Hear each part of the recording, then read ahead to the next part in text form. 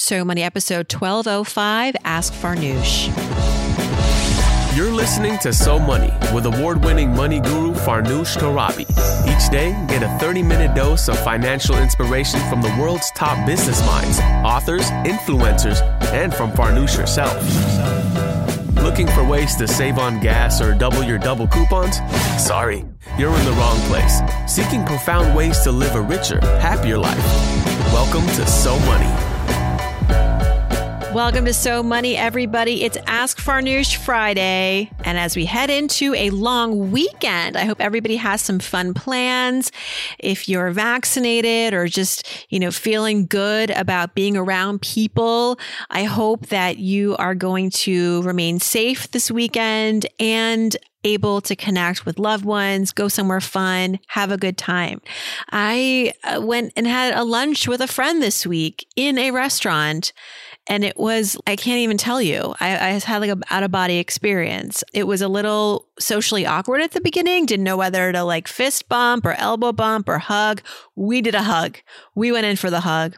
We're both vaccinated. To say that out loud, it feels even a little scary because I know I don't want people are going to judge, but I'm doing me. And this is the message that I'm giving everybody. I was doing a lot of media this week on vaxications, people going out into the world and maybe this weekend even having, for the first time, an experience with other people, going out and eating out, getting on an airplane, going to a backyard barbecue, and how to do that and feel good about it or not awkward about it. And I was like, look, do you? If you're still scared from this pandemic because you have PTSD or you aren't vaccinated or living with people who aren't vaccinated, then that comes with a bit of trepidation and reasonable concern.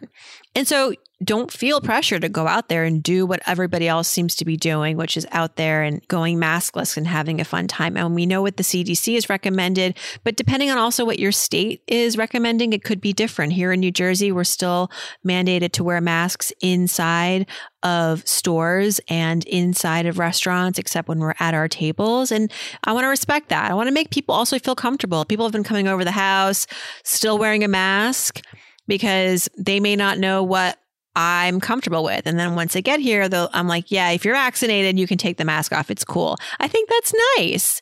Let's be respectful. We don't know where people are coming from, but for you, yourself, do you. If you feel like you're going to get judged, set that aside. Do you. I'm not going to judge you. Speaking of judging, I got a couple of notes this week from listeners, an email or two. A bit of a triggering episode on Wednesday where I hosted Emma Johnson on the show. In case you didn't catch that episode, it was all about her plea for 50-50 shared parenting post-divorce. So right now, in a majority of divorces, mothers are the primary custodians or they have full custody, 80% of mothers. And there's so many reasons for this that I can't get into. But Emma is a divorced mom of two herself. She runs Wealthy Single Mommy, which is a platform, a community to help single moms build opportunities and wealth for themselves. And she is a proponent of equal shared parenting time. So when you get divorced, the protocol right now is for moms to get primary custody. Again, for various reasons. But one of the reasons she would argue is that it's just kind of inertia, right? The courts, moms, society all believe that it is in the best interest of the child to stay primarily with mom. But that kind of goes against modern studies, psychological studies. It also has ripple effects, right? When the child engages less with the other parent, there are ripple effects to this. And studies have proven that it can lead to mental health issues. The list is long. And so the podcast didn't really go into all of that. It was really a 30-minute conversation about what is shared parenting, why Emma's an advocate for it, and how it can potentially help mothers. And of course, there are many benefits to this, but really looking at it through the lens of financial opportunities, closing the opportunity and wealth gap for single moms, perhaps using this strategy, this custody strategy as a way to do that. Ooh, it's sensitive, y'all. I know that, right? And so more reason to talk about it. When something is of a sensitive nature, when something is not black or white, that's why we need to continue to talk about it. Now, I wish that I could have hosted a panel, right, of many people coming at it from all the sides. But this podcast really is just an icebreaker to larger conversations that we then can go home and have, or you can email me and I'll reply. I'll most likely reply. I also wrote a huge article about this for Next Advisor. It was like over 3,000 words. We trimmed it down because we know that everybody's busy and doesn't have time to read Farnoosh's monolithic articles. But I think that article provides a broader view of this and shows more angles, also brings in more experts. And so I got judged. I was called not educated. I was called, someone said that the podcast blamed mothers. And I can see where someone could interpret that. You know, we're giving advice to moms to say, hey, consider this. But really, we're saying to all parents, consider this. All divorced parents, consider this potential of shared equal time. And I know some dads are druggies, some dads are abusive. Also, some mothers are the same way. Some mothers are abusive. So I wasn't going to get into all of that because that's a whole documentary. But, you know, I just wanted to introduce a piece of thought leadership, which is actually trending a lot right now. And I think that it can move the financial needle along for some divorced moms. Emma's got a study and she talks about how moms and ex-partners who do 50-50 shared parenting, the moms are richer. They make more money. They have more time to make money, all the things. So listen, I just want to say that I understand all points of view. Sometimes the podcast doesn't have time to go into all the different sides. Please email me when you feel unrepresented or unheard or misunderstood. I responded to all of those notes that I got this week from a few unhappy listeners, but I will not drop the subject. You know, don't think that I'm going to just drop the subject. If anything, I will continue the subject thanks to you, more informed, more enlightened. So please let me know. And please keep it nice. Sometimes people have the tendency to be combative in their emails to me or in their direct messages. And I don't deserve that, right? We're all human beings. It's all coming from a good place. And I do think at the end of the day, we are all on the same team. If you've arrived at this podcast, it's for a reason. It's because you do, like me, believe in financial independence and financial empowerment. And we're not going to always agree, but please don't come at me with a baseball bat. It's not nice. And I don't play that way, but I will reply and I will reply very nicely. And I hope that we can continue to engage. Shifting gears to our iTunes review section, I want to say thank you to our reviewer of the week who will receive a free 15-minute money session with me. I love this part of the week, I have to say. I always love talking on the phone with someone that I don't know who kind of knows me a little bit. And it always is an easy conversation. If you're worried about, getting me on the phone and is it going to be awkward? It's never awkward. I mean, it's never awkward for me. Okay, so this week, Chris Janice 1197 left a review on Sunday calling the podcast Illuminating. And Chris says, I have really enjoyed listening to this podcast over the last 2 years. Easily relatable, diverse topics, and insightful comments all make me tune in every episode. As a mom in a family of 5 living on a lower income, I still am able to find ways to grow our investments and educate myself through this podcast. Thank you so much for quality content. Well, thanks so much, Chris Janice 1197.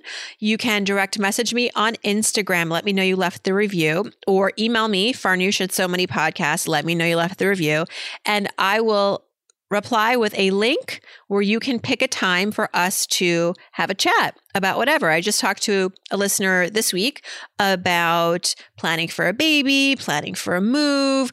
Her partner's company just IPO'd and now her retirement is a little bit more set. They have a little bit of a nest egg, but so many questions still remain, right? How to manage money as a couple, as newlyweds, and a lot of big milestones in their future. So I'm always happy to be a girlfriend, be an informed girlfriend, and to help you through some of these big decisions. All right, let's go to the mailbag. And first up is our listener, Lau, who writes in, can you discuss how to find a tax professional to advise on future investments on the podcast? Do they need to be local, a millennial-friendly service like XY Planning Network? Well, Lau, I think that the first step in handling your investments, if you want to work with a specialist, is to work with a financial planner. But you know me, I don't like to just work on my investments with a financial planner. I want the holistic experience. I want to know about retirement planning, but also maybe education planning for my kids, insurance, how to maximize my savings. Maybe this person can also connect me to an estate planning attorney to help me with my will and all of that, my life insurance. So start with a really good financial planner. And I think that person should also, if not him or herself, experienced in giving tax advice with regards to investments and investment planning, but can refer you to someone that they might work with. But here's the thing. You can work with a separate tax expert, but they may not know your whole financial situation, right? And it's really important that whoever you work with is plugged in.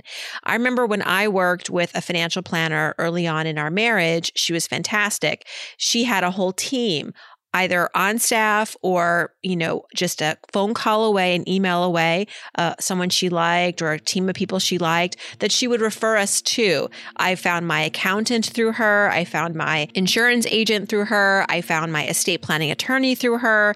And it was great because then all of us could be on group emails. She could share documents with these folks, and then they could be more understanding of what my needs are to then go and get me the extra stuff that I needed that the financial planner maybe wasn't licensed to do, right? But so in your case, you want to find a tax professional to advise you on investments. I would say start with a financial planner who might be able to do this for you. You don't necessarily have to be a CPA to understand the tax implications of, say, buying and selling stocks. And here's the other thing, tax loss harvesting, which is what a lot of us are looking for when we have an investment portfolio. It's a strategy that applies to taxable investment accounts. This is not your 401k, but if you have a brokerage account with various investments in there, you may want to look into what's called tax loss harvesting. It's where you sell certain assets, stocks, bonds, mutual funds that have lost value that year in order to offset the gains in the other investments that you have in that portfolio and effectively reduce your overall tax liability at the end of the year. This strategy is an opt-in feature across many of the robo-advisors out there. So, we've talked about Ellevest, Wealthfront, Fidelity, Vanguard, Charles Schwab. All of these companies have automated investment platforms, and I think all of them provide the opportunity for their investors to opt in automatically into tax loss harvesting. This will get done for you automatically as part of your membership. And so if you work with an individual, they can do this for you on their own. It will be probably included in their annual fee, which remember, when you work with an individual, it's more expensive than working with a robo-advisor, an automated platform. But in both situations, you can get access to tax loss harvesting to optimize your taxes. Additionally, though, if you want to work with a consultant to work on things like creating a pension for your business, in that case, working with a tax professional and a financial advisor together, very important. So at the end of the day, you have two routes you could probably take here. You could work with a certified financial professional to begin with, and you can get that person through a friendly service like XY Planning Network or NAPFA. Make sure they're a certified financial professional. That person can either handle your tax optimization or introduce you to someone who specializes in this. And then together that team works with you. Okay. And you pay a fee for that. The other route is to work with an automated platform. You don't work with an individual. You plug into, let's say I work with Charles Schwab. You create a brokerage account there, and then you check off the box that says, yes, I'd like to opt into tax loss harvesting, which I explained, right? You sell certain assets that have lost value in order to offset gains in other investments, overall reducing your tax liability for the year. The automated platforms can do this for you automatically. So those are the two pathways for you. I hope that makes sense. And if you have any other questions, you know where to reach me. I think this question came in through Instagram, so you can follow up with me there. Nevis has a question. She says, hey, Farnoosh, I wanted to ask if you had a recommendation for a fee-based financial planner. My boyfriend is 42. He currently has about $110,000 in his 401k through Fidelity. He also has a permanent life insurance plan through Northwestern Mutual.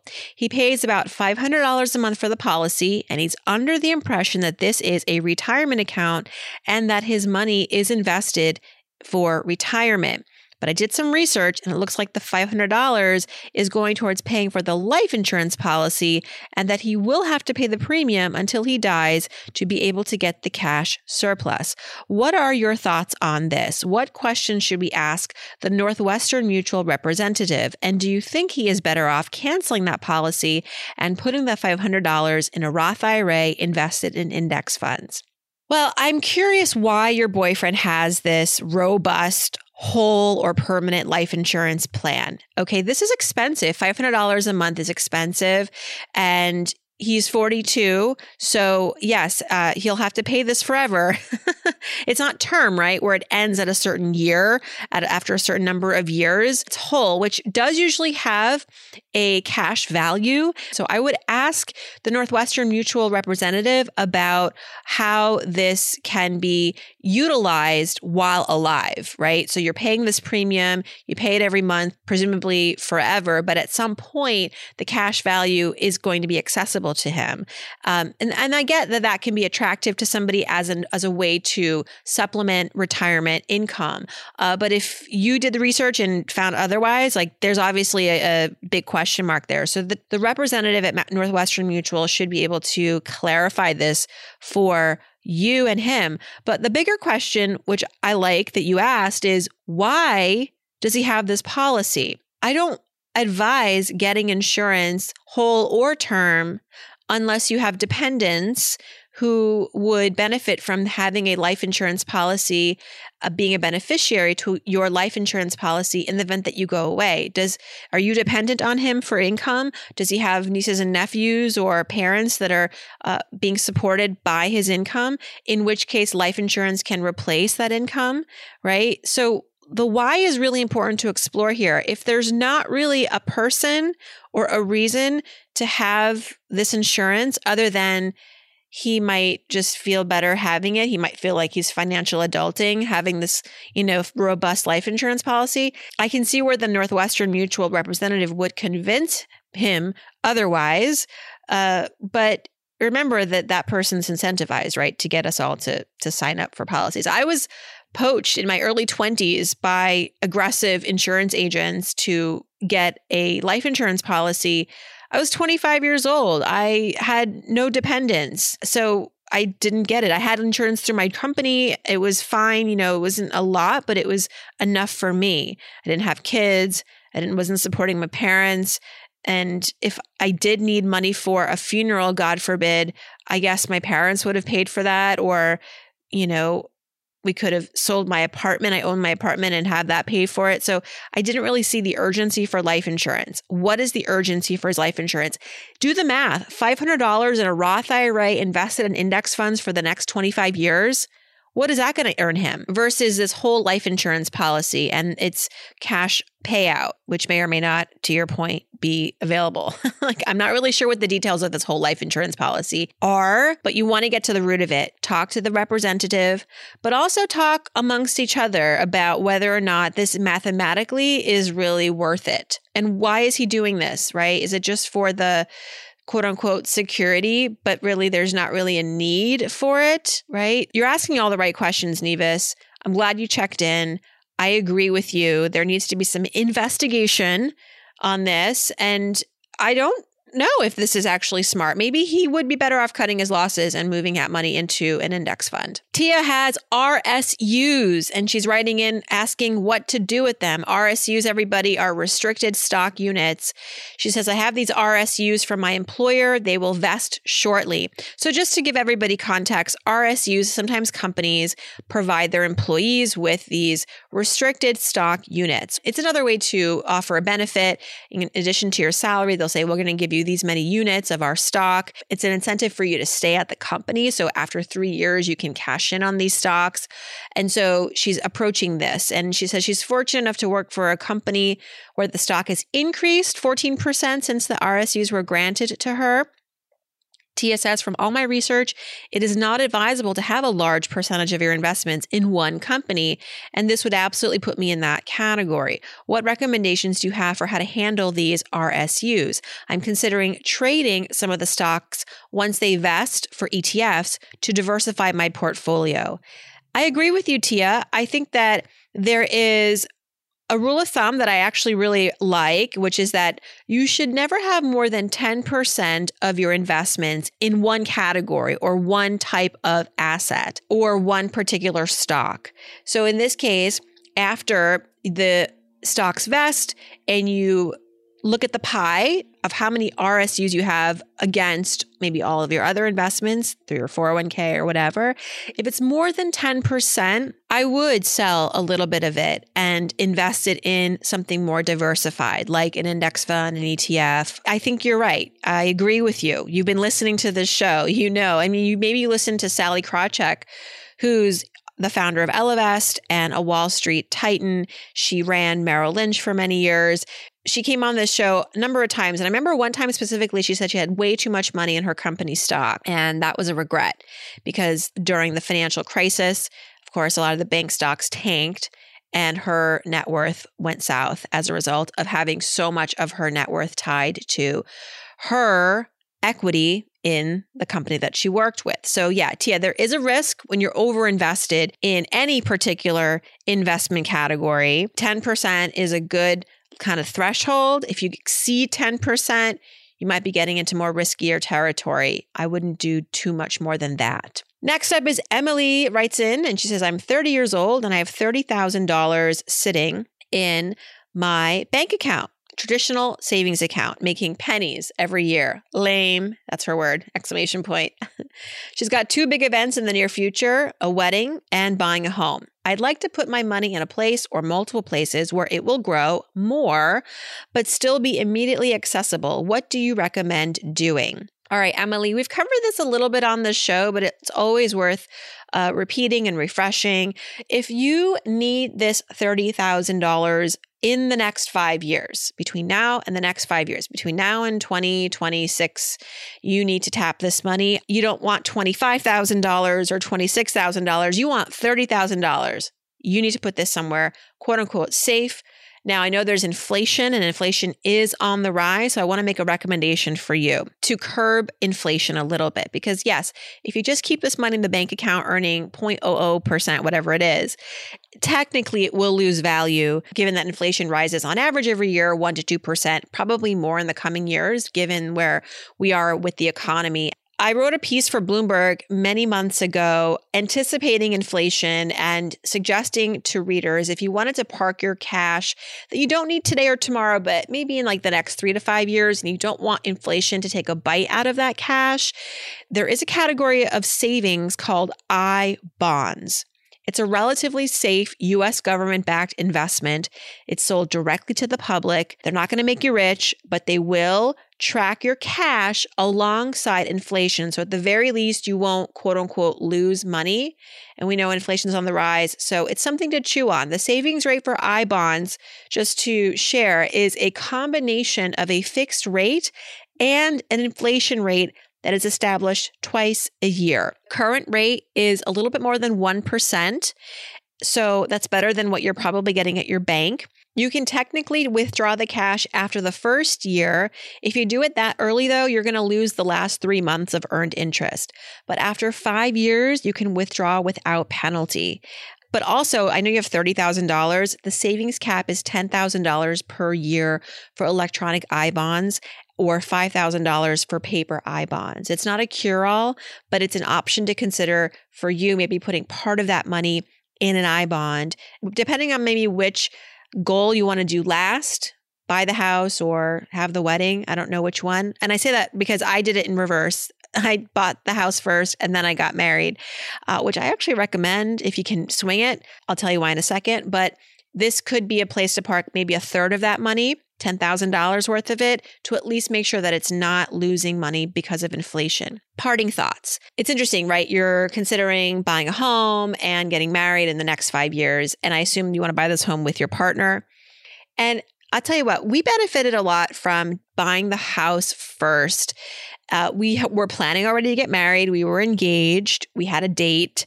We were getting those things in motion. But I know myself, right? I'm easily tempted to overspend on things that are emotional, like your most special day.